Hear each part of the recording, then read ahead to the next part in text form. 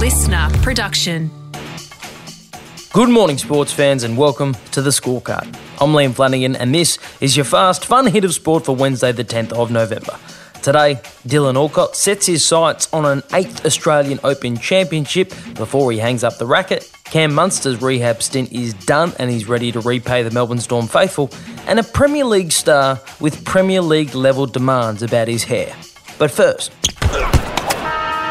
remember when the AFL said no vax, no play? AFL and AFLW players who refuse to receive the COVID-19 vaccine could face pay reductions or the sack after the league mandated that all players and staff must be fully vaccinated before the start of their respective seasons. Well, it turns out they were serious. Pros Premiership player Denny Van Hagen has broken her silence after being ruled out of the upcoming AFLW season for refusing to be vaccinated for COVID.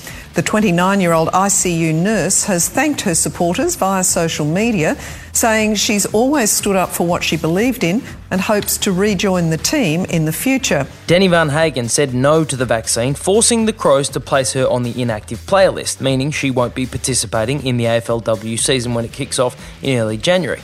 But she might not be the only anti-vax casualty. At least one Carlton player is yet to be vaccinated and as a result has their football future hanging in the balance. Channel 7's Mitch Cleary breaking the story last night that an unnamed senior Carlton player has yet to be vaccinated, and with Victoria's November 26th deadline approaching for authorised workers, we could be set to see the first AFL men's player put on the inactive list. Well, I suppose that congratulations are in order. And hell, the inactive list doesn't sound that bad.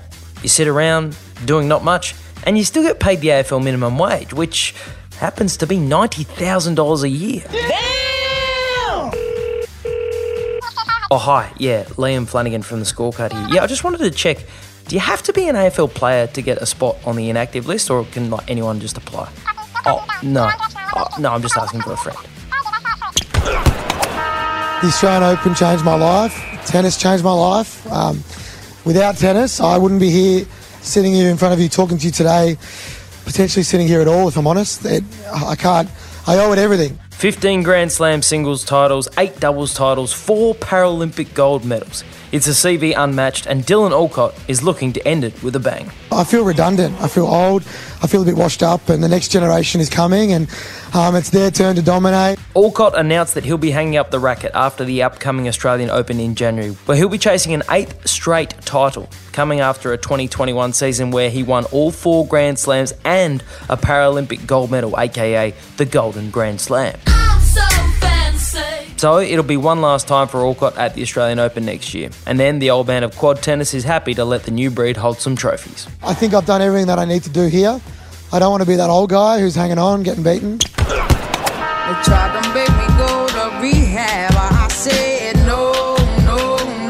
Or in the case of Melbourne Storm playmaker Cam Munster, they tried to make me go to rehab after videos leaked of me on social media holding small bags of white powder, so I said, yes. Cameron Munster will go to rehab tomorrow, facing $130,000 in fines if he touches alcohol or misbehaves in the next 12 months. Munster has since completed his stint in rehab and returned to training with the Storm early, well aware that he resumes his career with a 12-month no-alcohol condition on his employment, as well as a $100,000 suspended fine. But he is ready to repay the club and its past players for his mistakes. To the Melbourne Old Boys, lost for words on what to say. I know you guys have done so much for this club. You've dug the well, and unfortunately we've shat in the well. Who shits in a well? Bad metaphors aside, Storm CEO Justin Rodsky told News Corp that he has spoken to Munster, who has a really positive mindset, and Rodsky believes that despite interest from the NRL's new expansion franchise, the Dolphins, there's every chance Munster will see out his career as a one-club player with the Storm. Sturridge is onside again! Sturridge has scored again!